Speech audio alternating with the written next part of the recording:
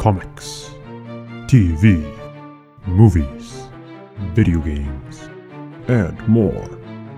The Comic and Culture Cast.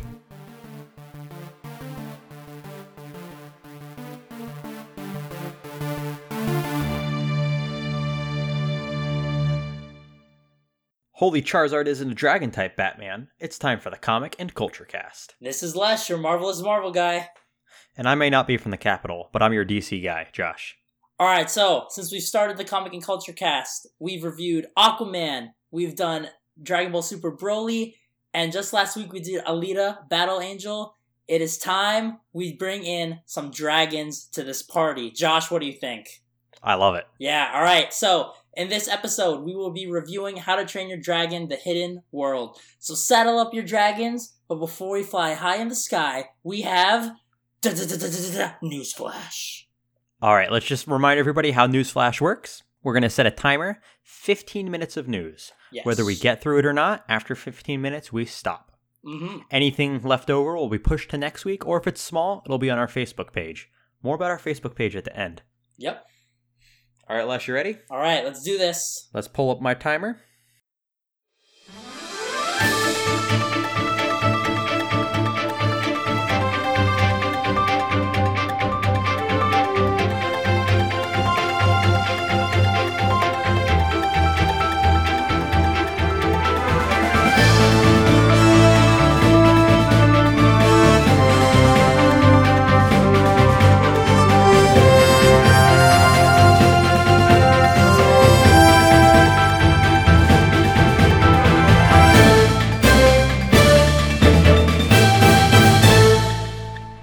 Minutes starting now.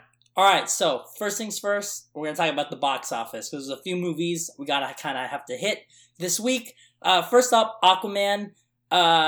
It's pretty much kind of staying put now, right? Making a few bucks here and there.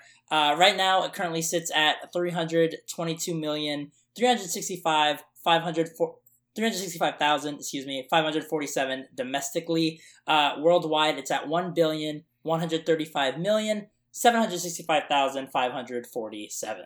So, yeah. It's a pain reading these numbers. I know, I hate it. You gotta write it out in word form to be able to read it easily. I know, it hurts. Alright, so anything you want to say about Aquaman? I just want to say it is doing as well as I dreamed it would, but didn't think it would, you know? Yeah, and I'm very happy that it is doing this well because it's a movie that I thoroughly enjoyed.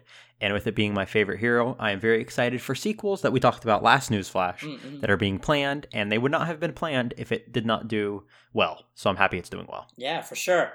All right, so next up we have Alita, which we reviewed last week. Make sure to check out that episode if you haven't already.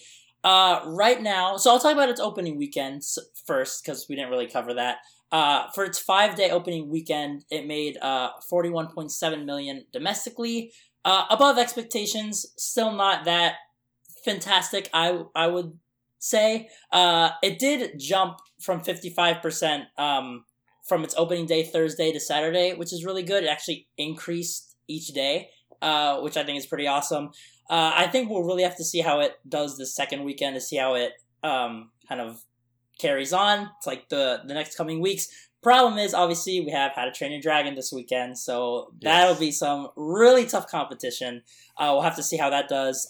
It opened up in China and Japan this weekend, which I bet it's going to do pretty well in those two markets specifically. Right now, Alita is currently looking at a $63.5 million opening weekend in China.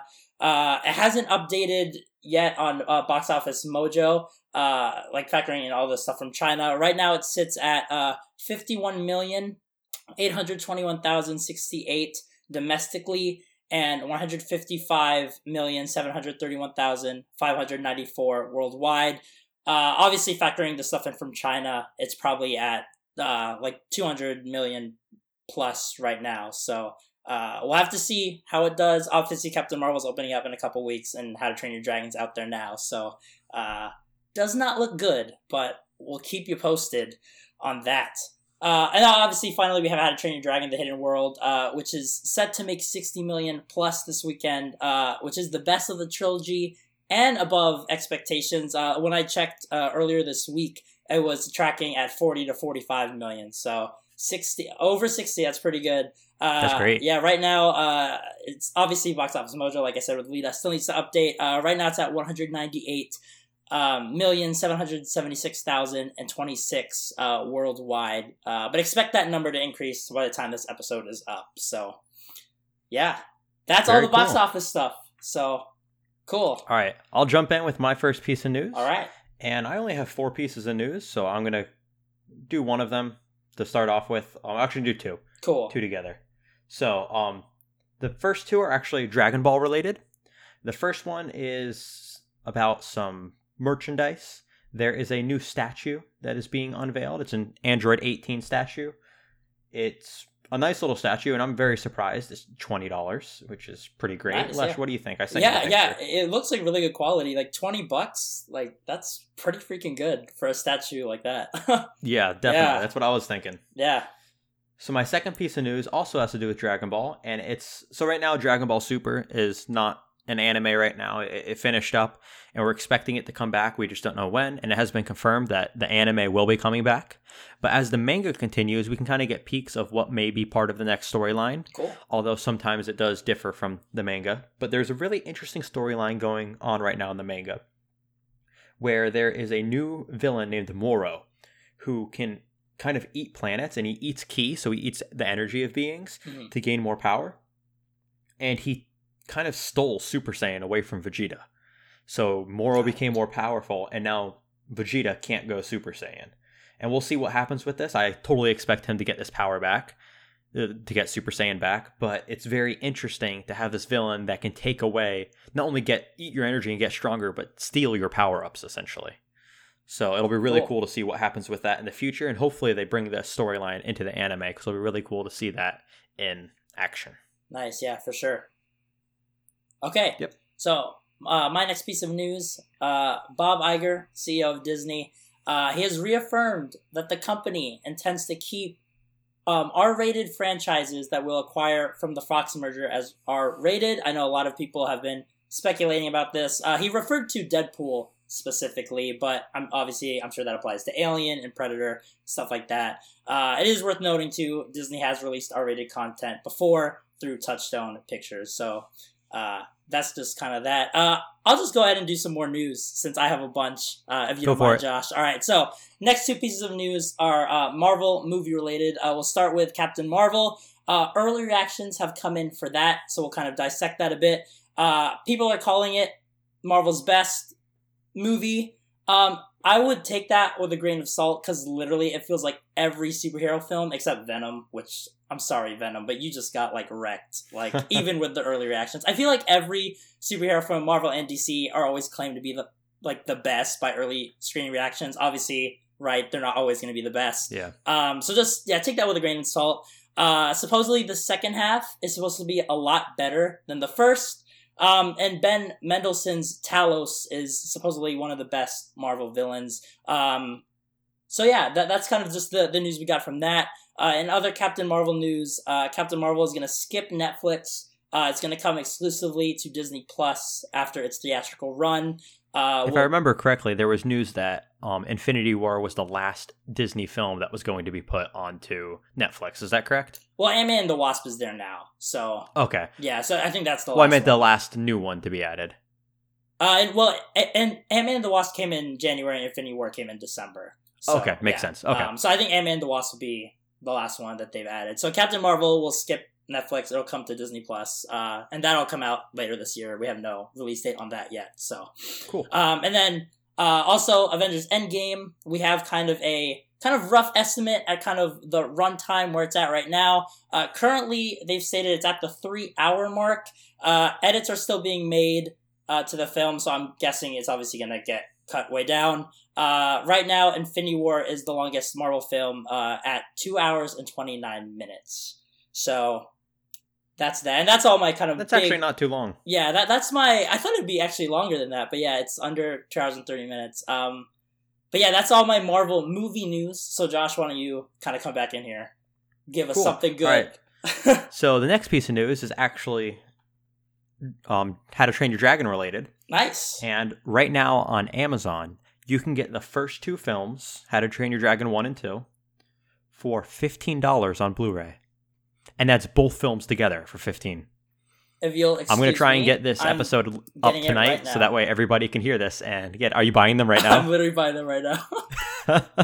Yeah, $15 for both. And the funny thing is, it's like $14.99 for both Blu-rays. The DVD is 15 something, so it's cheaper to get the Blu-rays than it is to get the DVDs right now.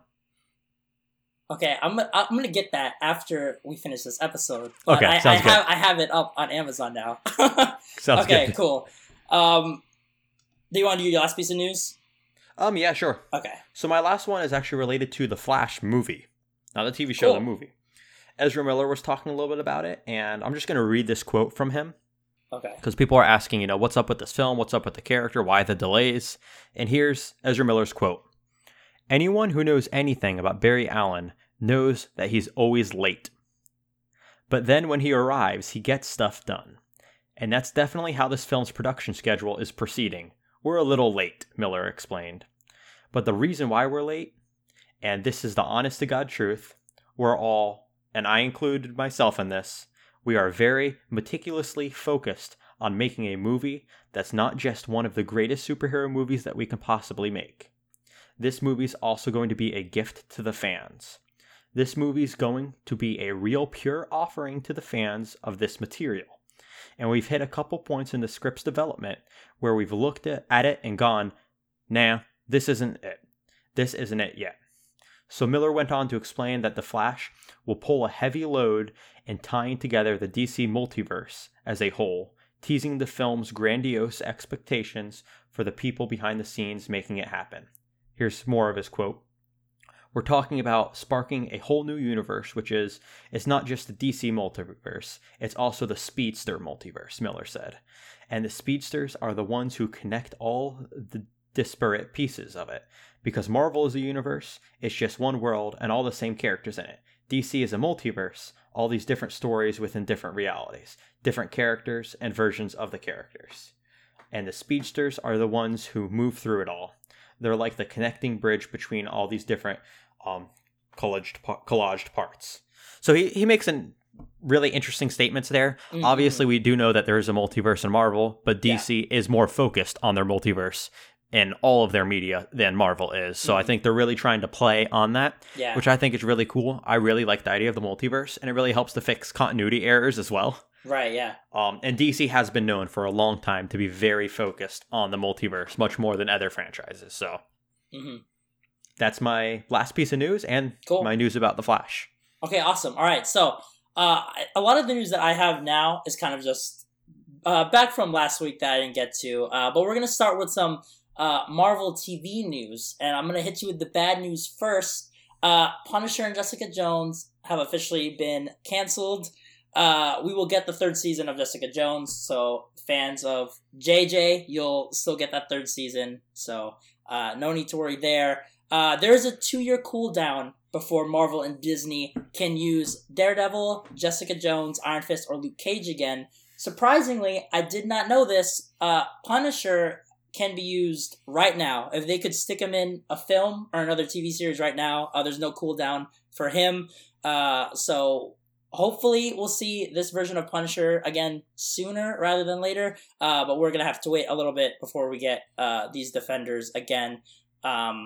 So, sorry for all you Marvel Netflix fans. Marvel's Cloak and Dagger Season 2 is going to come to Freeform April 4th, 8 p.m. It's going to be a 2-hour premiere, so go check that out. There's a trailer out right now that you guys can go watch. It's pretty cool. I loved the 1st season, so I can't wait to see what the 2nd season is going to bring. So definitely, if you haven't seen the 1st season yet, definitely go check that out. Also, the Loki TV series has landed its showrunner, Rick and Morty's Michael Waldron. That'll be interesting. Yeah, Waldron will write the pilot episode, executive produce, and act as the show's creator. Tom Hiddleston also will be back as playing Loki. Of course, people would riot if they did not get him back. The show is rumored to follow Loki as he shapeshifts and pops up throughout human history. Is this animated? So no, it's live action. Oh, interesting. Yeah, it'll be to Disney Plus. This is very kind of interesting to me because when they said kind of shapeshifts and pops up throughout human history, I think immediately you could kind of go two routes, right? I feel like you could think, oh, like our history, like he's gonna influence like these historical events. I think it'd be kind of cool if like maybe he was involved in like Captain America the First Avenger and we had no idea, you know? Like I think that would be like Captain Marvel set in the 90s, you know? I didn't even think of that. So I think that would be kind of a lot more interesting if like he's been in play this whole time and we like have not even known about it, you know? That show, yeah, that's interesting. I was thinking more like he's like a member of the Senate in the ancient Roman times, yeah, and like he that's what I was thinking plotted too, the killing of Caesar or something. Yeah, but then I was thinking, well, we've had like a lot of, and obviously we know Ant-Man has been around for a while too, right, as Hank Pym. So like, there's like a lot of like stuff that they could do already just in the MCU's history, where they could just like throw Loki in. I think that'd be interesting if he was kind of like manipulating events throughout like all these different years. I think that would be like really cool. That would change his character in a good way. Yeah, for sure. So expect news on that. I'm guessing at Comic-Con, because I do think it is supposed to come out this year. So kind of stay tuned on that. We have a lot of Game of Thrones news to get through. And you have 40 seconds. So okay, so this will be my last one then. The prequel series has been given a production start window. Reported by EW, production on the series is not going to begin until the final episode of Game of Thrones airs. We also have confirmation that we should not expect the series for at least a year after the end of Game of Thrones. So the earliest we could get it would be summer of next year. That's at like the very earliest we could get it. Other Game of Thrones news, we have new character photos from this 8th season. And they don't give away anything in terms of story, but they're still really cool. They made me fall more in love with Emilia Clarke than I already am, okay? So that's pretty big news. Also, I'm going to get to video games now. After tease during the Mortal Kombat 11 reveal event, we have official confirmation that Jade, Cabal, and Devora are returning. And that's where we'll have to end it. Stop it there. Cool. All right, so... All right. We're ready to move on? That's it. Let's do it. So... we're going to be reviewing How to Train Your Dragon: The Hidden World today. Warning, warning, spoilers incoming. Time is X minus 10, 9, 8, 7, 6, 5, 4, 3, 2, 1, 0.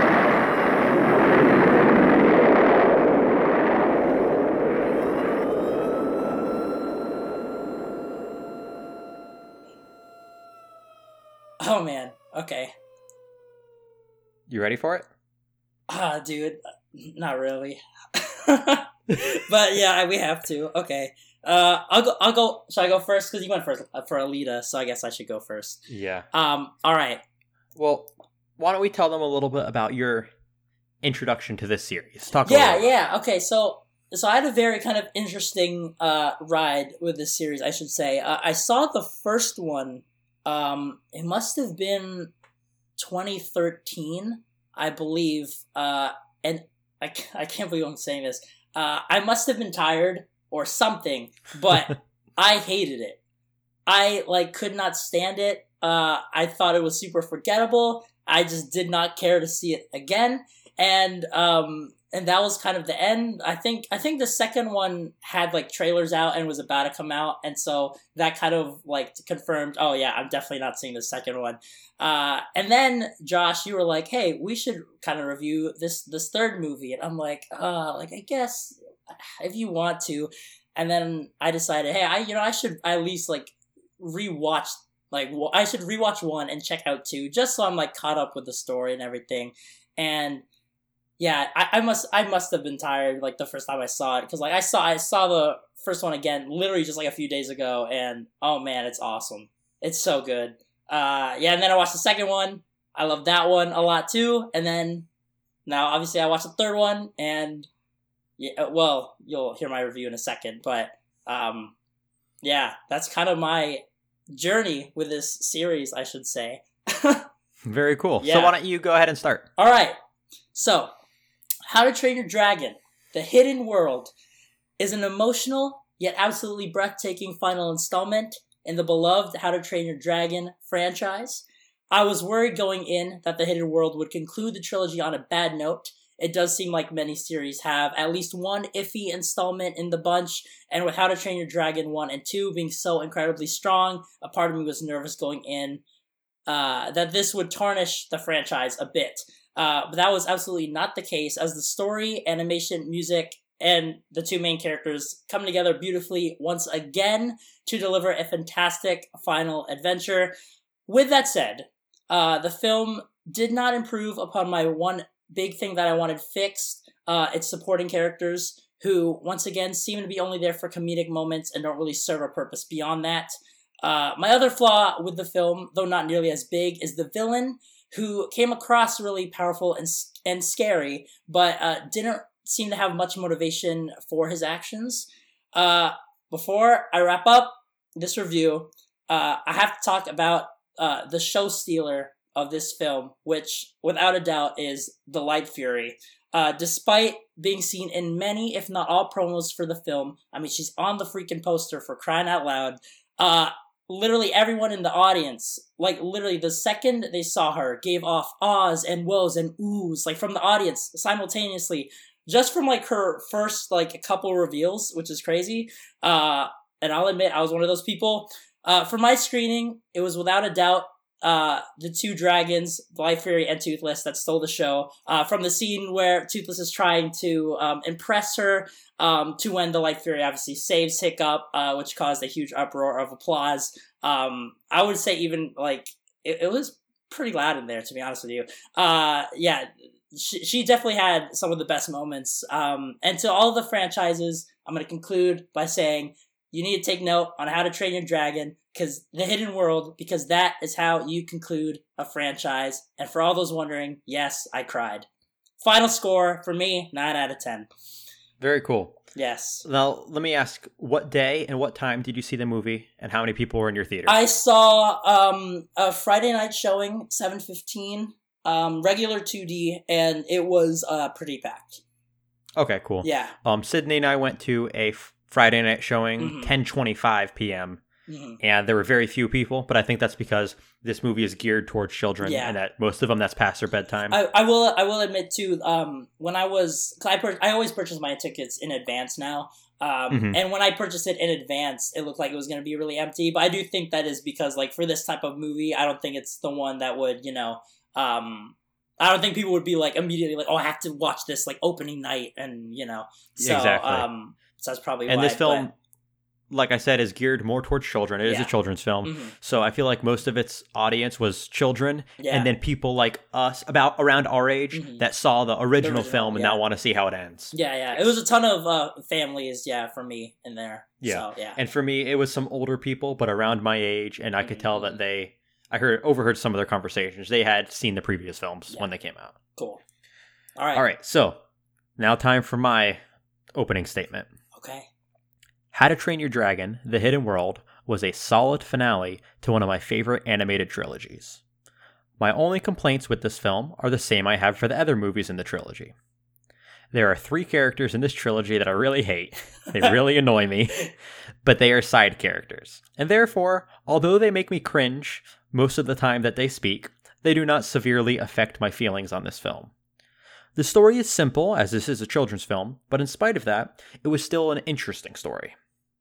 The best 2 things about this film are definitely the visuals and the music, but I'll talk more about that in our discussion of the film. Lastly, the epilogue of this film was heartwarming and provided great closure to the franchise. I cannot think of a better way to end this franchise. As a movie overall, I give it an 8.5 out of 10. As an animated film, and I give it an animated film a different rating because they are different than most films, I give it a 9 out of 10. Cool. All right, so should we get right into negatives then?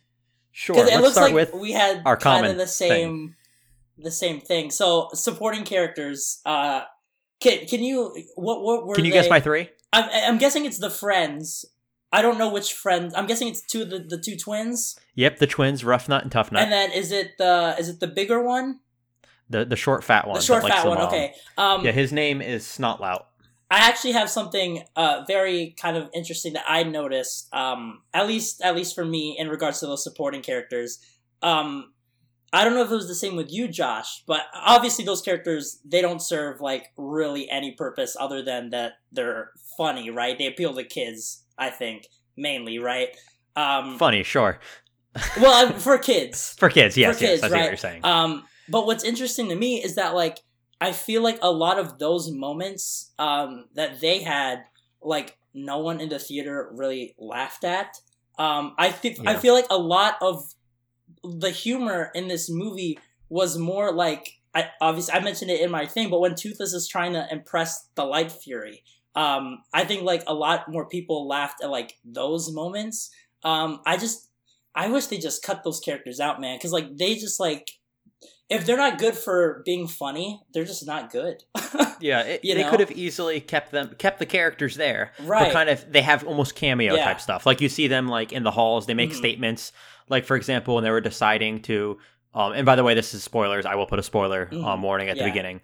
When they were deciding that they needed to move their village to somewhere else, if they had those characters appear and just kind of make like one funny statement and then there for the rest of the movie, I think that would have been appropriate. I think that would have been totally to keep them there and show that they're still in the village. Yeah, but they were annoying. And that's the thing. Like I feel like with this movie, so compared to something like I love The Lion King, and it's weird to kind of compare these two movies, but like for me, what makes Lion King specifically work so well is all those characters, like Timon and Pumbaa, obviously, right? They're funny characters, but they still serve a purpose, you know? Like they're there for a reason. I feel like with How to Train Your Dragon, like specifically those characters, they're just like, they're not needed there. Like, you know, like they don't need to be there. Like a lot of the funny moments were not even with those characters, you know? So, were there any other side characters that you didn't like? I mean, they were kind of the main ones. Like Fish likes too, the guy with the baby dragon. Yeah, but he's not as annoying. He's not annoying. Yeah. I will say that the I kind of felt bad for the main the villain when like he captures that twin. Oh, and she's just talking, and I'm just like, oh my gosh, just shut up. Well, it's like now the people in the movie understand how the audience feels. I know, it was so annoying. But honestly, I feel like the villain is also kind of was a bit of a negative for me. I don't know if you felt the same way or not, but like, what did you think? I kind of liked him. Okay. I liked his idea of he's a dragon hunter and his goal was to kill all the Night Furies. Yeah. And the idea of, you know, everybody was scared of Night Furies, but when I saw one, I killed it, and I like that. That's how I became a man. That was kind of like his rite of passage. And then he has this. I kind of almost took his side with it because it felt like really cool. Like this man is protecting his village. Yeah. When he was a boy, and he protected them from the dragon. So I can definitely see his point of view in it. But then it was kind of like he was obsessed with power, and it kind of overcame him. And instead of just killing the dragons to save his village, he went out and decided to go hunt and kill all the other dragons. I guess for me, when I compare him to like, do you remember you've seen How to Train Your Dragon 2, right? Yeah, it was quite a while ago when it first came out. Like for me, because I saw them all recently, right? So I'm like kind of comparing kind of all three. But like with the second one, Drago Bloodfist, right? Who's like the main bad guy. Like he lost like an arm because of a dragon, right? So like I kind of felt like he had more of like a motivation for what he did, whereas I feel like with this guy, he was just kind of like, he was cool, but like I just didn't really like see much. Like he felt like more just like a dragon killer just for the sake of being a dragon killer, you know? Yeah. Like I didn't really see like any reasoning behind it, if that makes sense. But that makes sense. I guess it is kind of more of a neutral, because there were elements I think of that villain that I did like, but it was just kind of his motivation that didn't really do it for me. I just didn't really see a purpose at all. But makes sense. Yeah. Also, and like I also thought it was a little weird, like the reason why he was doing it, like the people he was working for at first. Oh yeah. That whole thing was, I don't know, I thought a little weird, because they didn't really turn out to do anything anyway, right? Yeah, that felt like filler just to add time to the film. Right. Yeah. But did it feel short to you? The film? Yeah. Overall? Yeah. Not really, but also that Interesting, just okay. it might be because where I was coming from. Mm-hmm. Okay. Remember, that was Oh, a yeah, Friday true. night, Yeah, so yeah. as a teacher, I was working Mm-hmm. until 3:30, Yeah. and then I'm also rebuilding the school's website. So then I was at work from 7 a.m. all the way until 10 p.m. Okay. that day, Got working it, on the yeah. website and with students all day. So Okay. then at the end of the day, I was just super tired, Mm-hmm. and then watching the film, I was able to stay awake through it. Yeah. But it just, as the end of my day and the end of a long day, it didn't seem very short. I don't know. Maybe that's just why. I'm sorry. Do you have any negatives? Any more negatives to add? My only negative was those characters. Okay. Really, for me, the villain was more of a neutral as well. Okay. Yeah. So for I guess another neutral for me, since we're kind of shifting on neutrals, it did kind of seem a little too short for me. And I know it's an animated film, and that typically animated films are like a lot shorter.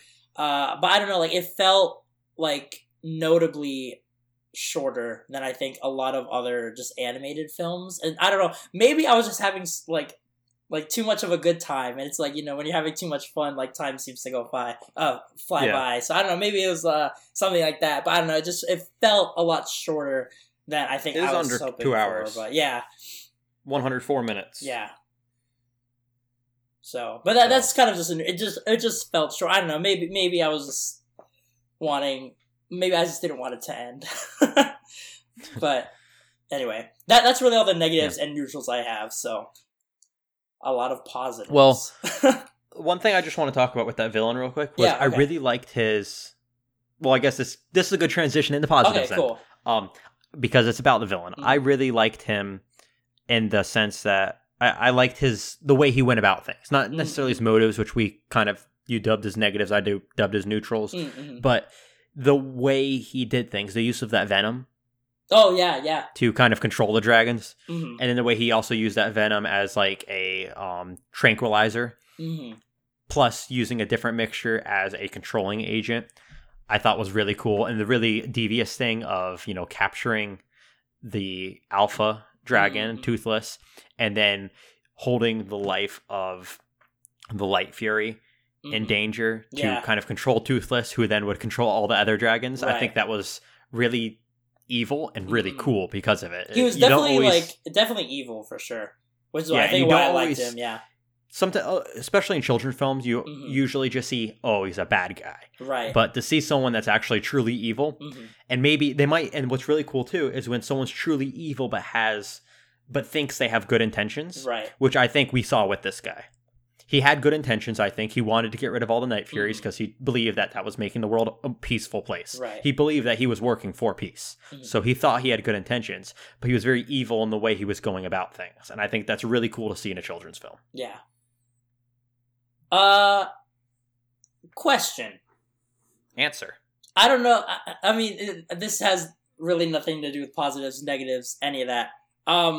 So, obviously there's a Night Fury and there's a Light Fury, right? Yes. So are those considered like from the villain's point of view? Are those two separate like creatures, right? From the way I saw it, there was this species of dragon, and they called it a Night Fury because that's it. That all they saw was the male. Okay. And then they find a female Night Fury, but it's white, so we can't call it a Night Fury, so let's just call it a Light Fury. I assume that they're the same genus and species, like if we're thinking scientifically. Just different genders of the dragon have different colors. That's kind of what I thought. Just like look at birds. Right. If you look at a female cardinal, they're brown, a male cardinal is red, but they're still the same exact bird. Shout out to the crows. Okay, but so was he not after the Light Fury then? Did he just care about Toothless, right? I think he wanted both? I think he wanted both, but he kind of had to give a little bit of leeway to the Light Fury in order to get the Night Fury. Okay. And I figured once that he got all the dragons, he was just going to kill all of them. That's just my assumption. So she's the last Light Fury, as at least from what we know. I think so. Okay. Yeah. So they're okay. Got it. Okay. So I think those were that. Okay. If we're thinking again as general species, I think those were the last two Night Furies. If you know. Got it. Okay. Okay, I see. So he hunted down all of them, right? Yes. Not just like the Night Furies. As far as I know, and from what I've seen, I think that's correct. Got it. Okay. Cool. Yeah. All right. So anyway, positives, right? Yes. Music. We have to talk about the music. This whole trilogy, the music is so fantastic. good. You know, I downloaded the soundtrack for the first one. Me too. Literally, quite a while ago, I have. Yeah, well, because I just saw I really started really getting into it this week, and so literally the day I went to go see the third one, I woke up that morning and I was like, you know what, I should get in the mood, and I downloaded the soundtrack of the first one on my phone. And I was listening to it on my way to work, on my way to the theater. And I was like, yeah, I'm getting super pumped about this. I love that main theme, and I'll edit it in right now so people can hear it. So here it is right now.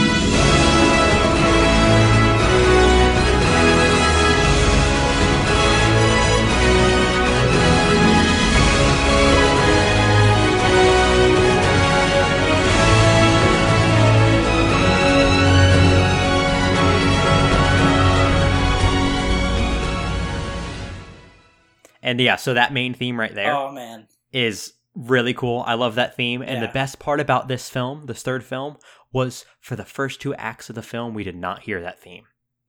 True. And the music was still beautiful throughout the whole film, but we didn't hear that theme until the very end, the final things that happened with the Night Fury and the Light Fury and Hiccup and the villain. Just that whole part there, that whole scene. And then when that theme came in... Can I talk about that scene real quick? Yeah, go ahead. Okay, so we're talking about the part, because we're doing spoilers, right? You mentioned, yeah. So you're talking about the part where she saves Hiccup, right? Yeah, literally. Okay, so and everything leading up to that too. Okay, so literally, I have to say this, right? Obviously that I thought that whole scene was super brilliant, but what was so crazy is because, especially since this is an animated film, I feel like we just don't get it as much. But literally, I think the only other time I've seen such an uproar of applause, which most of the time sometimes I'm annoyed by it, sometimes I'm not, but I will admit I got really excited here, was Thor's entrance in Infinity War and the Avengers assembling in Avengers 1, and literally this was probably right behind it. People ate that scene up, where the music plays and she comes in and grabs a Hiccup. Literally, everyone in the theater went crazy. I've never seen anything like it for an animated movie before. That was really cool. But I feel this, out of all the animated films, to do something like that, it would be this one. Yeah. Without a doubt, it would be this one. I can't picture anything like that, happening in, a Toy Story or, a Lion King or something like that. It could only happen here in this series. It was so good. And let me talk a little bit more about the music. The composer is John Powell. And you may know him from other films. He did all of the How to Train Your Dragon films. Did an excellent job with them. So good. He also did the score for Shrek. Oh, nice. Ice Age, Prince of Egypt, and a few more. He has a lot of films under his belt. He also did the Jason Bourne series films. Cool. So he has quite a repertoire. And from the ones I've listed there, you know that he writes some good music. And I really like his melodies. He writes some really good themes, memorable themes, for example, How to Train Your Dragon. Also, I'm sure the Ice Age theme is very memorable to you all. Insert that in here.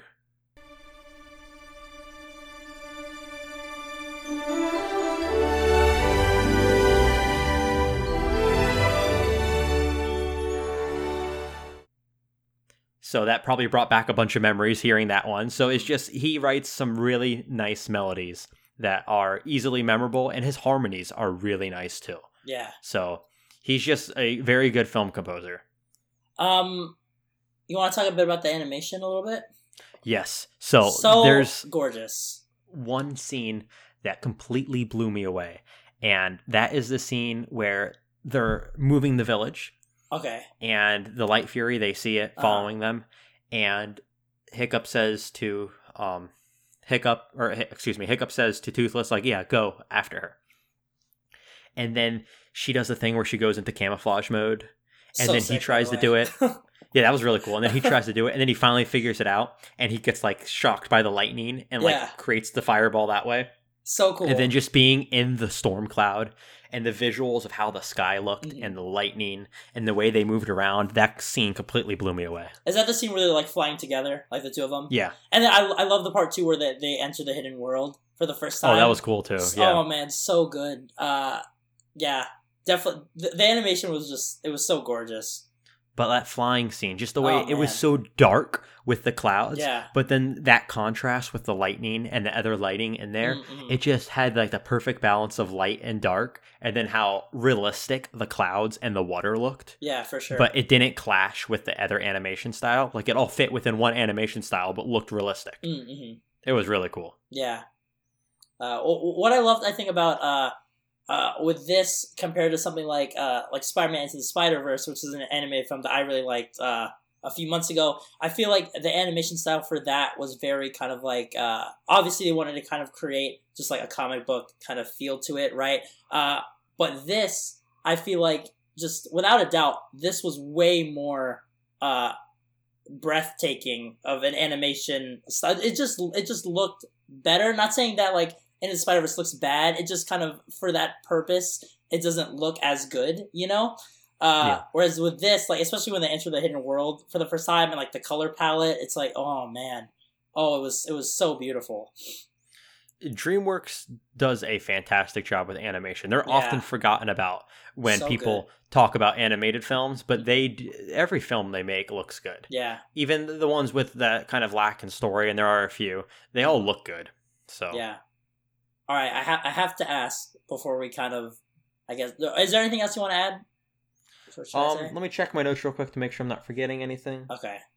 Oh, one thing I was just going to say is, although I typically focus a lot on story, you know this, with my films, we talked about this last episode, story is usually very important to me, but also we talked about this last film as well. World building is also very important to me, and I feel like this franchise has done a fantastic job of world building and developing a lore with different types of dragons and such, which I really like and sometimes can increase my likability of a film even when the story is a little bit lacking. And like I said, the story is lacking because this is meant as a children's film, but in spite of there being a simple story, I feel like the character development of the main characters and the positives I said about the villain earlier, plus the visuals and music, and then the world building on top of that, made me come out positively from this film. Did you cry? No. Oh. But I don't really cry in movies. I just fair. I don't know how that's fair. I'm not a crier, but I will say that epilogue was fantastic. Great way to end the film. And I can't think of a better way to end it. So we're gonna wrap up our kind of discussion on the Hidden World specifically, right? But we did want to kind of review the trilogy as a whole now that it has kind of completed, right? So, do we want to kind of give the whole trilogy a rating? Well, that's tough. Because like I said, I haven't seen the first two in a while, and I was really busy this week, but I think I could do it, because I really like this trilogy. I just want to add one actually thing. I do want to actually praise DreamWorks for actually concluding this franchise, because I don't think conclusions we don't get enough of that, I think, in the entertainment industry across all kind of platforms, right? I think obviously money is a big factor, right? But despite the fact that obviously this franchise is a huge success, both critically and commercially, for them to kind of just come out and say this is like the end, huge props to them for doing that. I love when things have an end, and like I said, this was a fantastic ending. Like, look at the Lord of the Rings trilogy. Oh yeah, I assume you've seen that. Yes. Oh yeah. Fantastic trilogy, and the ending just made that series even better. Right, yeah. I think, this just movie, when things have an ending, it's great. I think this movie works so well because it is, like, the end, you know, and knowing that there's not going to be another one, it hit home, man. I cried. And it made the epilogue so much more impactful. The epilogue was so good. Okay. But anyway, let's get back to the whole trilogy now. So, the whole trilogy. Want to give it a rating? Can you I'm rate gonna it? do something very similar to what I did before. Okay. Overall, as a movie trilogy, I'm gonna give it same score as I gave this film, 8.5 out of 10. Okay. As an animated trilogy, because there are flaws, but only because there are flaws that exist. 9.9 out of 10. Oh, dang.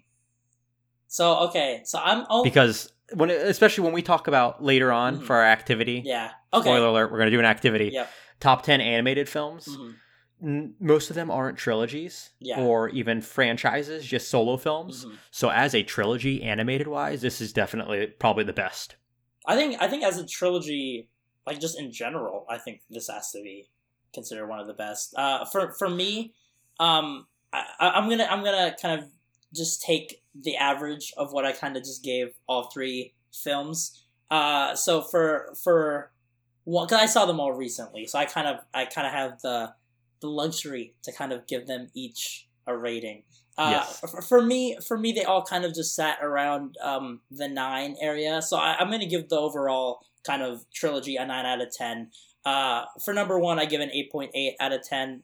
2, I think is really awesome. I definitely think, for me, I think it is the best one just overall. And I give a 9.2, and then this one I obviously gave a 9 out of 10. So I'm just going to stick with 9, right down the middle. Sounds fair. There. I feel like that's kind of the fair way to go about it. But I'm just gonna give it the one rating, 9 out of 10. So definitely move over Woody and Buzz, because these guys know what they're doing. No, I'm just kidding. Yeah, and they know how to end something. Oh man! All right, so I think that's that. Right, we're done with How to Train Your Dragon. We have a game / activity for you all this week because we didn't do it last week. We're actually going to be listing our favorite animated films of all time. We have our top 10, and then we have 10, I guess, honorable mentions that we're just we're just going to like list them. We're not going to say anything about them, but just there were movies that I guess we wanted to mention. So just because it was too and they're hard not in any particular order for honorable mentions, but our top 10 are in order. Yeah. Okay. So let's just do the honorable mentions. Then you want me to go? Yeah, sure. You list your 10. So here's my 10. Not going to say anything. Here they are. And they're actually in alphabetical order, so I should get bonus points for that. Okay, never mind. Alright, so I got Beauty and the Beast, Frozen, Kung Fu Panda, Moana, Mulan, Ratatouille, Shrek, Spider-Man Into the Spider-Verse, Tarzan, Toy Story 3. Cool. My honorable mentions, in order that I thought of them, are The Prince of Egypt, Osmosis Jones, Aristocats, or The Aristocats, All Dogs Go to Heaven, Rango, The Hobbit, the animated film from 1977, Ice Age, A Goofy Movie, and DC's Flashpoint Paradox. Cool. All right, so those are our honorable mentions. Go check those out if you haven't, because there's some good movies on that list. All right.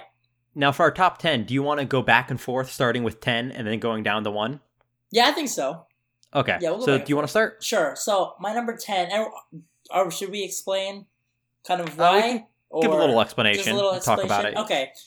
So number 10, I have Finding Nemo on my list. Definitely one of my favorite Pixar movies, one of my favorite animated movies ever, obviously because it's in the top 10. I guess I'm kind of a little biased as to why I picked it. My dad's from Australia. Obviously, right? They're going to Sydney in the movie, so obviously I like a lot of the accents that the characters have, and I love those characters just in general. I think the story is really sweet. I love obviously Nemo. I love Marlin. I love Dory.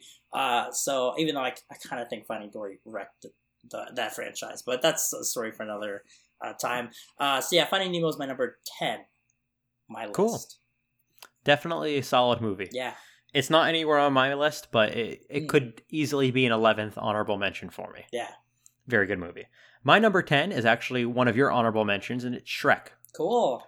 What Shrek did perfectly, I think, is it is the best parody movie I have ever seen. For sure. Spaceballs is great. Airplane is great. These are great parody movies, but nothing beats Shrek when it comes to parody movies. It hit the nail on the head when it comes to fantasy and fairy tales, and it made fun of fairy tale movies in a way that works for children, yet makes adults laugh. Yeah. So that movie was just great, and the way it played on all of the fairy tale tropes while telling its own story, and it followed the typical Joseph Campbell's A Hero's Journey. and had the typical going to save the princess story, but with so many twists within it that it felt unique, and it was unique. Yeah. And it kept me laughing the whole way, but kept me interested the whole way as well. Yeah, I love Shrek. I think you hit the nail on the head there when that Shrek appeals to adults and kids, especially with its humor. I think that is kind of really important nowadays when you have like all these animated films, right? Like I think it really is important to to think about the whole family, not just the kids, right? Because like you can appeal to kids all you want, but if the adults don't like it, you know, the kids aren't going to that movie. Sorry to say it, but Shrek, you know, my parents loved Shrek when they took me to go see it. I loved it. I didn't understand any of the adult humor, but now I'm watching it. And that's a good thing, too. And now that I watch it again, I can understand that adult humor, and it's great. So, and just the way that I think it's so funny that the best parody movie out there is a children's movie. Yeah, crazy, Shrek. Right?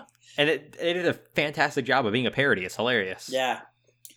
But anyway, your number 9. Okay, my number 9 is a recent movie. Kind of recent. Inside Out is my number 9. Another Pixar movie, I haven't seen this. Oh, yeah. Oh, you definitely should see it. I definitely think that Inside Out, in the way they kind of tell the story and the message behind it, is very, very unique. Very unlike anything really I've ever seen before. I don't want to give too much away in case people haven't seen it and they do want to watch it, because I do think it's good to like kind of not know what's going on going in.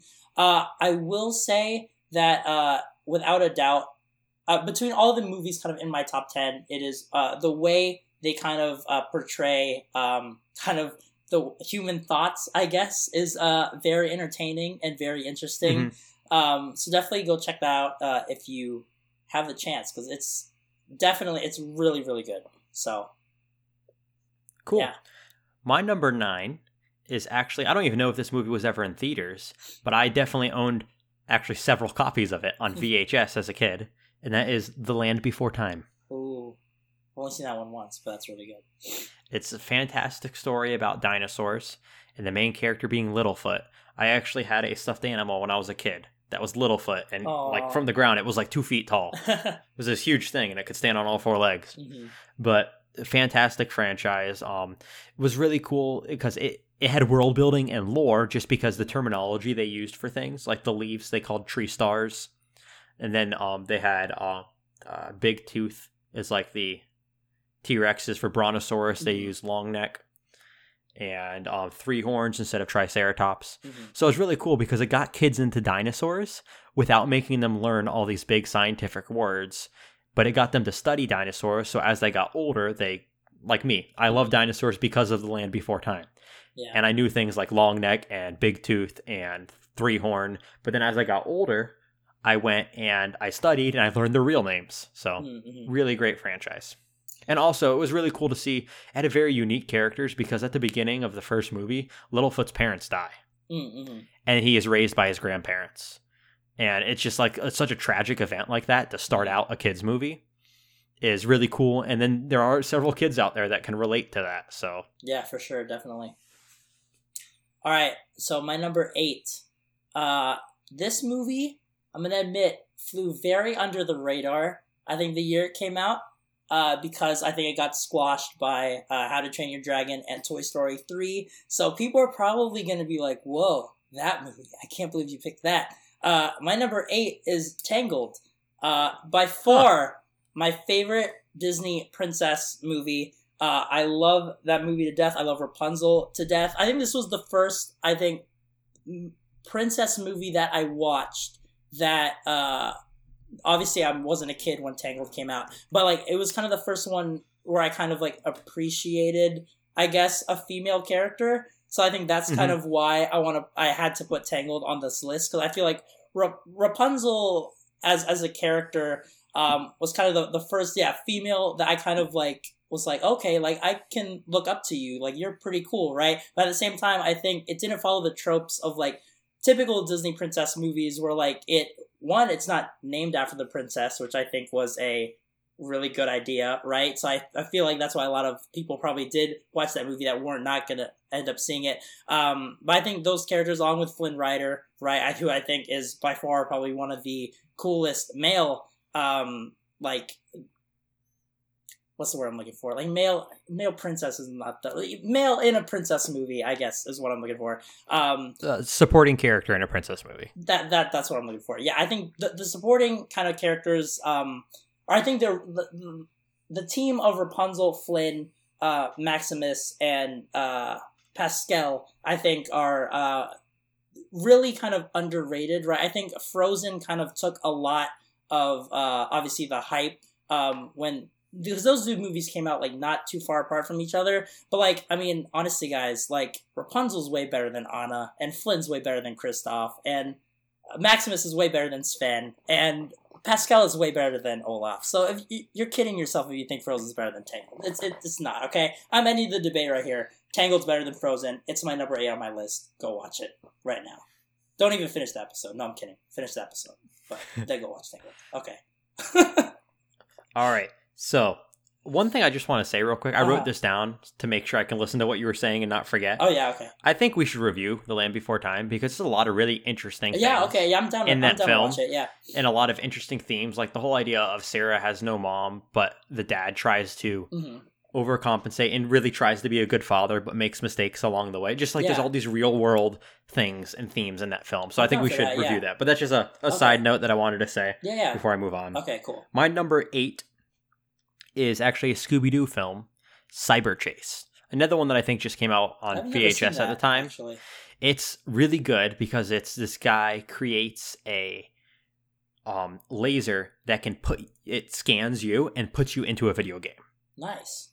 And then like a virus in the computer reverses the laser and the virus comes out into the real world. Cool. And it's like this electronic being thing. And the electronic being puts the whole Scooby-Doo gang inside of the video game, and they have to beat the video game actually being inside the video game in order to come out of the video game and stop the virus. So it's like a whole that's called Cyber Chase. And it's like if you die in the video game and you're inside the video game, you die in real life too. So it's like this crazy thing that they're trying to go through. And it's I think it's one of the best Scooby-Doo films that there are. Okay, so all right, I'm going to move on to number 7. Number 7 is actually very recent. Coco is my number 7 on my list. I think Coco, obviously, I cried like a baby in this movie, right? Like, I think a movie that can kind of get so much emotion out of you deserves at least kind of some recognition, right? Like, Coco made me like bawl more than I think any other movie or game or TV or comic kind of has ever done in the past, right? But I think that the animation is gorgeous. The music is so cool, and so unlike I think any other animated film I've watched before. And it's have you seen it? I have not. You should definitely check it out. It's really good. Okay. But I'll add it to my list of things to check out. So Coco, number 7. Remember Me. Cool. That's my number 7. Piece of music okay. Okay. My number 7 is also very recent, and I never thought I would put a film like this on my list until I saw this movie, because it's the 20th in its franchise. Ooh. And the previous 19, although they were okay, they were lacking a lot, and this was the first film in the franchise where I liked it beyond the characters, and that is Dragon Ball Super Broly. All of the previous Dragon Ball films, they were fun, but that's about where it ended. They just told a quick little story that wasn't super in-depth, and it was just really cool to see the fights and the characters. This is the first Dragon Ball movie where I feel like the story was actually well-developed, and the humor was purely Dragon Ball, and it just felt like it was a continuation of the show. And that's why I added it to the list. There are definitely...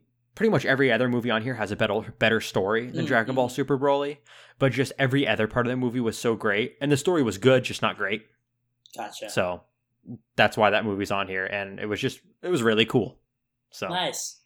All right, so I'm actually going to surprise a lot of people with these next two, with these next two that I have on my list. One is because I don't think anyone's expecting it to be on this list. But my number 6 is, I think, one that a lot of people, if you know me, were probably expecting it to be a lot higher. I have Zootopia at number 6. And you're right. I was expecting it to be higher. yeah, so you have to stay tuned to see what got higher than Zootopia. So obviously, right, I love the characters. I loved kind of that world. But I think for me, I really kind of connected with that movie in kind of an interesting way. Many people know I really kind of want to move to Los Angeles, right? It's my dream. Obviously, right, like big city, all like the cool like entertainment people are there and blah blah blah blah blah. And so I don't know, I feel like I kind of connected in a weird way with Judy Hopps, the main character of Zootopia. Small little bunny goes off into the big city to kind of dream big. And so I think that's kind of why that I connected with that movie so much, is kind of, I can just kind of see myself in that kind of same situation. Hopefully it's not as bad as what happens in the movie, but that's kind of why I think I put it on this list. I know a lot of people were expecting it to be higher, but it's at number 6 on my list. Cool. And my number 6, I'm just going to give the name because we just talked about it a lot. My number 6 is How to Train Your Dragon. Nice. And I think just listen to the beginning of this episode. 3? I'm going to kind of say the whole trilogy, but I know we said we can't do whole trilogy, so I'm going to say number 1. Cool. And if you want to hear why, listen to the beginning of the episode. Nice. Okay. Cool. All right. So my number 5, like I said, this is going to surprise everybody because I don't think anyone was expecting this to be on my list. I think it's more out of just kind of respect for what this film did for kind of the films that followed, specifically Beauty and the Beast and Aladdin and Lion King. But number 5 on my list is The Little Mermaid. Huh, okay. I bet no one was expecting that. If you guys know me, you're probably like, what is he talking about? Is this even Lesh? No, yeah, I put Little Mermaid on here really just kind of out of respect for kind of paving the way, I think, for a lot of the Disney movies that I love, especially from the 90s. I love a lot of those movies. So that's kind of why I think I had to put it on the list. Originally, I was like, you know what, maybe I should just put it like just at 10. But I was like, you know what, no, like I have to put it higher, kind of just for what it did, and for the legacy, I guess, it created afterwards. So, yeah, it's number 5, Little Mermaid, part of your world, baby. Cool. My number 5 is, like many of my films on here, I don't know if it ever went to theaters. It very well may have, but I definitely had it on VHS. And it is a film duo, I guess you'd call it, when there's only 2 of them, that not a lot of people know about, and I think it's a shame. It's the American Tail duo. And the first movie is An American Tail. The second movie is An American Tail, Fievel Goes West, and Fievel Goes West is my number 5. Nice. Excellent movie about this mouse coming to the United States and joining it. It's great because it's about this mouse that comes to the United States and becomes essentially like obviously it's a mouse and the world is people, so it's not like he becomes a citizen, but it's like that whole story and of him coming to know these American values and becoming an American. And his family, I think they came over from Europe, if I remember correctly. And then just his family coming and seeing what the United States is like and all the great things that we have to offer. And then him running into a few troubles along the way with like cats and such. But then in Fievel Goes West, it's about him traveling to the West and all the dangers that are along the way. And it's just a really cool story. And it has some great music as well. Cool. So Fievel Goes West is my number 5. All right. Number 4, I have Aladdin on my list. It really is nostalgia. I'm gonna be honest with you.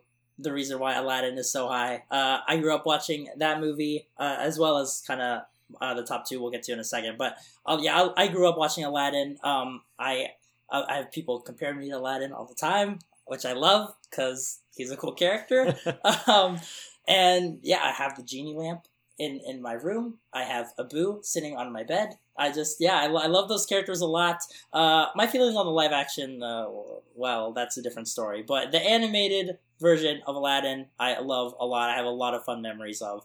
I think the music is still probably, I think, some of my favorite kind of like songs, I guess, in a Disney animated film. I think a whole New World segment is just it's so classic Disney. I mean, like, who are we kidding? It's so classic. I love it.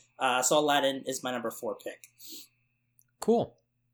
My number 4 is a very interesting film, and it really, I think sets a good message for kids Mm-hmm. because it has some values that a lot of people seem to miss in their life. Mm-hmm. By actually the main villain of this movie has a turnaround at the end of it. I'm seeing if anybody can guess this film by me being very vague about it before I reveal what it is. Uh-huh. The main villain at the end has this big turnaround, becoming a very good guy at the end, and he gives a speech at the end where he talks about it doesn't matter where you come from or what you were like at your birth. It's what you do with the gift of life and how you turn yourself around. And that main character, this main villain, is Mewtwo, and the movie is Pokemon the movie. Nice. Great movie that teaches the great value of it doesn't matter where you're coming from in life. If you put in hard work, and it's what you do with that life that you have that makes you a great or a bad person. Mm-hmm. And I think the fact that a movie like Pokemon was able to portray that idea is really cool. For sure. All right. So, you're probably all wondering by now, is there going to be like a non-Disney movie in Lesh's top 10? And I'm happy to say there is indeed a non-Disney movie. And crazy to say it, that I just watched, well, I watched all 3 of these movies this week. How to Train Your Dragon comes in at number 3. Since we can't pick trilogies, I'm going to give it to The Hidden World, just because that's the one that made me cry. So I'm going to put it there. Is it the best of the trilogy? You could make an argument for it. You could make an argument against it. But I'm just going to have it represent How to Train Your Dragon. So cool. Yeah. And then just go watch the episode if you want. Yeah, exactly. My number 3, Lesh, we were actually talking about this last episode, this movie that we both completely forgot about, and is definitely one of my favorites. And I forgot about the animation style is something that, compared to today, it's very not great, but it's very nostalgic when I watch it. I love seeing, it sounds so stupid, but I love seeing animated films in standard definition that were originally like written on film, drawn on film. And it feels very warm and inviting to me. This film is The Brave Little Toaster. Oh, that's right. And just, I love the animation on this film. It sounds so silly to say, but I love it. And just the story of this film was great too. The characters are awesome. And I don't know what else to say about it. Yeah. It's a great film. All right, so my number 2, I have a close bond with, because I think we were created the same year, 1996. Toy Story is my number 2. Toy Story 1, to be clear. If we have to give a top 1, it's 1, okay? There's no arguments. 1 is the... Well, I'm just kidding. They're fine. But no, one is the one that I think I had to pick as kind of the one that represents Toy Story. Just because, to me, I loved the story the most, I think, in 1. I think there are so many classic lines, I think, in 1 that are so great. That I even say to this day, like, literally, whenever I say, like, I'm playing video games with one of my cousins, and, like, they, like, do something nice, I'll be like, thank you, Sid. I do that all the time. So I have to put Toy Story at number 2. So. Well, there's even so many great memes from it. Like, Buzz, look, an alien! Yeah. You are a toy! Yeah. Or the one where, like, they're riding on the car, and then they get hit by something. Oh, yeah. It was like, the car runs over them. Side note, I went to Epcot today with some friends, and we went on Mission Space. And I don't know if you guys have you done Mission Space, Josh? Quite a while ago. That's the one inside the ball, right? It's inside. It's the one that's kind of like a space simulator type thing. Okay. Yes. Yeah. Oh, I know which one. And so, like, it's funny because you're given different, like, jobs you have to do, right? It's basically just pressing buttons. And I was joking around, I'm like, can I be the guy that says to infinity and beyond? Can that be my job? Like, when we lift off? To infinity. Yeah, I forgot about that ride. That one's fun because how many people does it require? How many jobs? 4, but it, like, automatically does. That's right. So yeah, because I remember me and my dad did that ride, and we were trying to do all 4 just between the 2 of us. Oh yeah, that's cool. And that was something else. But yeah, to infinity and beyond. To your next pick, Josh. All right, my number 2. Is that where we are? Yes, yeah, 2. Number 2 is my favorite animated film that is not a 3-dimensional animated film, if that makes sense. Like, for example, Pixar movies I consider 3-dimensional. Mm-hmm. Most DreamWorks films I'd consider 3-dimensional. This is a 2-dimensional film where it was probably all drawn. None of it was done with 3D animation programs. Mm-hmm. And that is The Great Mouse Detective. Nice. And we'll actually be reviewing this movie in episode 9. So I'm going to kind of leave it at that so we can talk more about it when we get to episode 9. Cool. And The Great Mouse Detective. And I'll actually be reviewing Dumbo, which comes at number 1 on my list. And no, I'm just kidding. Of course not. My number 1 is, without a doubt, if you know me, I mean, you know what my number 1 animated film is. You know it's my favorite film ever. It's The Lion King. And I just smacked my mic. I hope no one caught that. Literally, my phone case is The Lion King. I have Lion King toys all around my room. I have the soundtrack on my phone.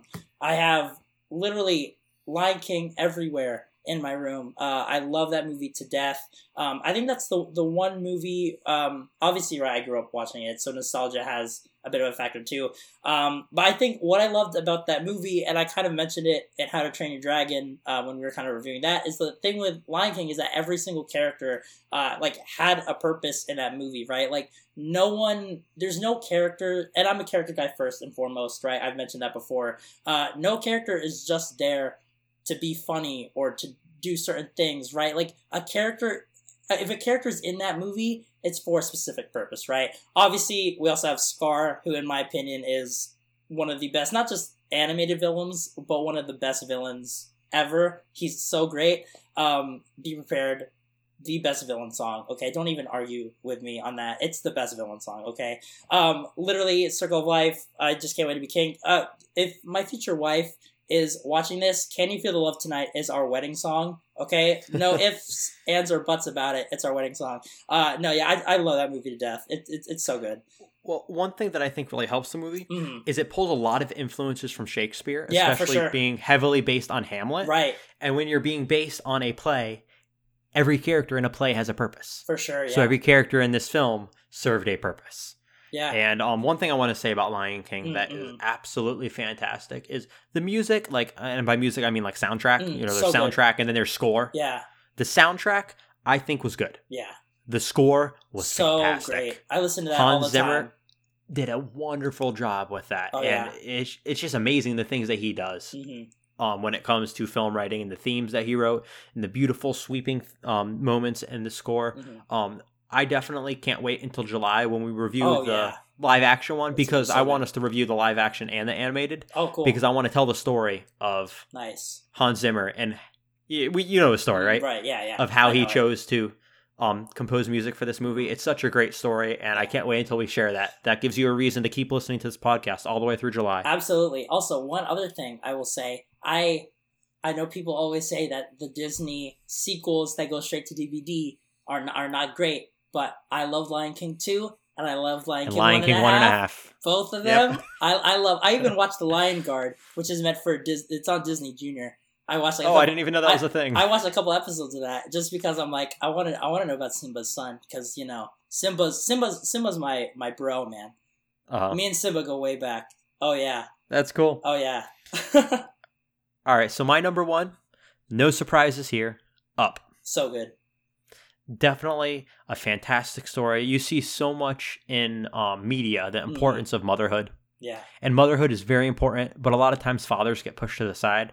And I think this film embraced the idea of fatherhood being very important, especially in the world we live in today, where I see it a lot in school, being a teacher. There's so many boys that grow up without a father, and it really breaks them down. Yeah.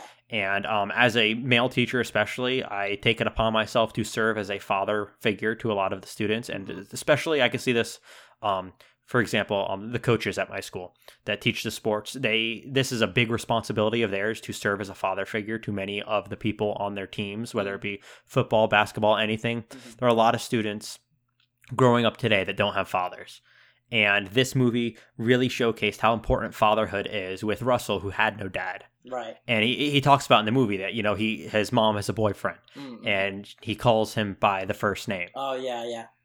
Or there's that whole situation there where just everybody can't, come to his event at the end, and just Mr.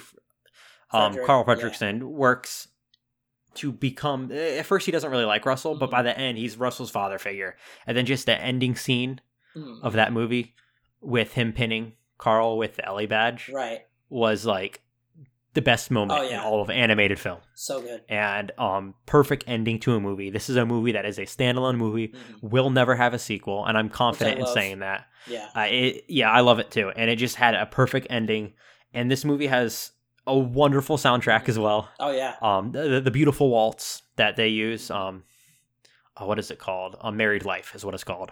This is also a movie that embraces the idea of a family and sticking with someone, especially, and like we said, so many people don't have fathers today.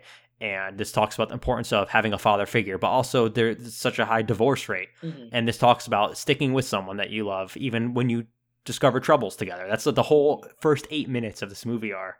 And if you're talking about movies that bring someone to tears or close to it, the first 8 minutes of this movie are the most emotional, the biggest emotional roller coaster that you will ever experience. Oh, yeah.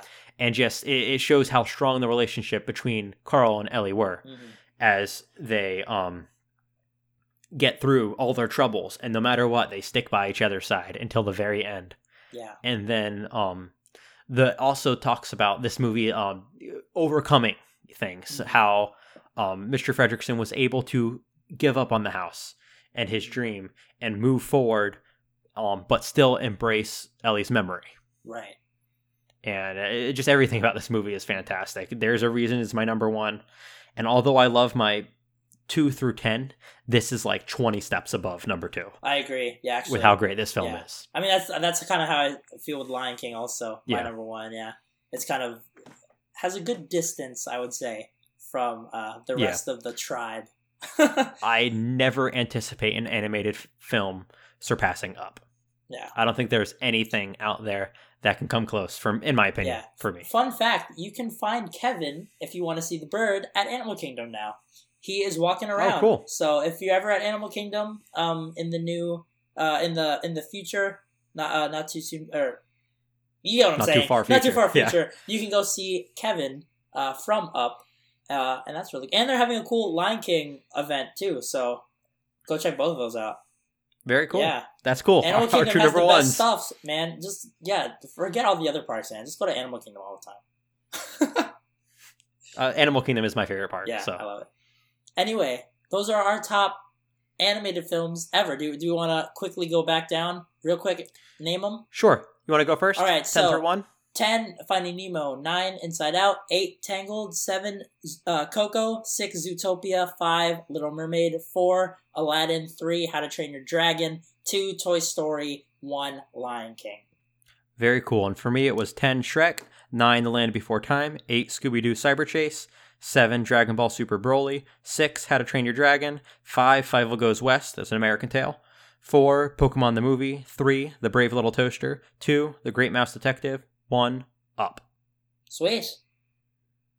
Yeah, and that's the end of our activity. Please go check out those movies. They're fantastic films, every single one of them. Oh, yeah. As well as our honorable mentions. For sure. All right. That's the end of the podcast. We've made it. All right, well, let's go ahead and just talk about how they can reach out to us and such. Yeah, so we're on Twitter. I'm at LeshIsMore. At Lesh is spelled L-E-S-Z. Yep, and I am at Joshua Comics. Yep. You can find us on Facebook, the Comic and Culture Cast. We're going to be throwing a lot more content over there, smaller news items, and stuff like that. Should we talk about what we have planned next? Well, first let's talk about ratings. Oh, yeah.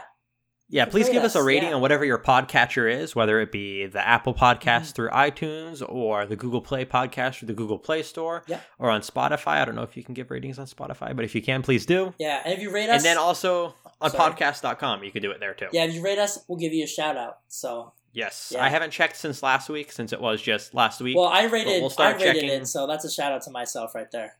Oh, great, yeah. So we'll start reading some of the ratings next episode. Cool. And we also have something planned special. We're going to do a special giveaway, but that's as much as I'm going to say. We'll talk more about that next episode. Yeah, for sure. But a giveaway is coming in the future. And now should we talk about next episode? What we're doing? Go for it, yeah. All right, so it's time, ladies and gentlemen.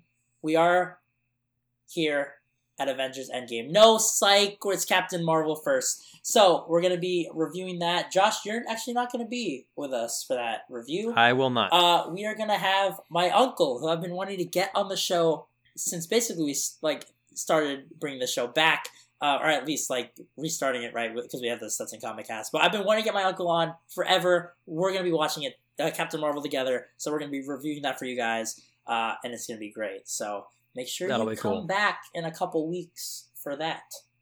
I'll be there for Newsflash, and then I'll be heading out for the review. But we'll have a comic. I'm excited to listen for it. Yes, we'll have a comic that we will review together. Yeah, absolutely. If you listen to our Dragon Ball Super Broly review, it'll be very similar to that, where it was Austin and I for the movie, and Lesh was here for everything else. It'll be Lesh and his uncle Ish, is it? Yeah, that's right, yeah. Lesh and his uncle Ish for the movie, and I'll be there for everything else. And I actually forgot to mention, we will have a third guest, and it's actually Miss Brie Larson. Nope, psych, that's not happening either. Sorry, I tried to get her, but she stopped returning my calls. I'm pretty sure there's a restraining order now. So no, I'm just kidding. No. If you're listening to this, Brie Larson, I wouldn't be surprised. You. Please, if there's still a red carpet premiere that hasn't, there probably has been a red carpet. Please bring me, or if you want to bring me to the Avengers, bring me here too. Okay, anyway. And then after that, for episode 9, so episode 8 is Captain Marvel. Episode 9, we have something special. We're bringing back a generic episode finally. A normal episode. Where we won't be reviewing a specific movie, but rather we'll be going through a comic, a game, a TV movie, and that way we'll cover all the bases. Yeah. Something different for each. We have something special planned for that. And that's when we'll be reviewing The Great Mouse Detective as the movie. Yeah, and I actually will be reviewing Dumbo. That was not a lie. I will actually be reviewing that movie. So, yeah. So, we have some really cool stuff planned for that. We'll talk about that more when it gets closer. And, of course, we have many other stuff planned for you guys throughout the year. So, yes, and we've been talking about it a lot. So, I just want to say the Assassin's Creed episode is coming in April. Yes. Assassin's Creed 3 Remastered comes at the end of March, so we wanted to have time to play it before we did our Assassin's Creed episode. So, that will be in the middle of April, in between Shazam and Avengers Endgame. We will have an Assassin's Creed episode. We promise it's coming. Yep. We now have a month set for it, and we're going to be ready for it. And actually, we should mention, too, that we're not going to be on that episode. We're actually going to bring in our favorite assassins from the franchise to host it. So. Yes. Yeah, that's not happening either. No. I'm just shouting a bunch of lies to you guys right now. None of this makes any sense. Lesh the Fibber. Yeah, I think we're starting to ramble, so I'm going to say, Wailing Wolfish, Aquaman, we've reached the end of the podcast. Well, that's just too bad, Aqualad. We'll just have to wait until next time when we talk about Captain Marvel. Rest in peace, Toothless. No, I'm just kidding. He didn't die. Peace out.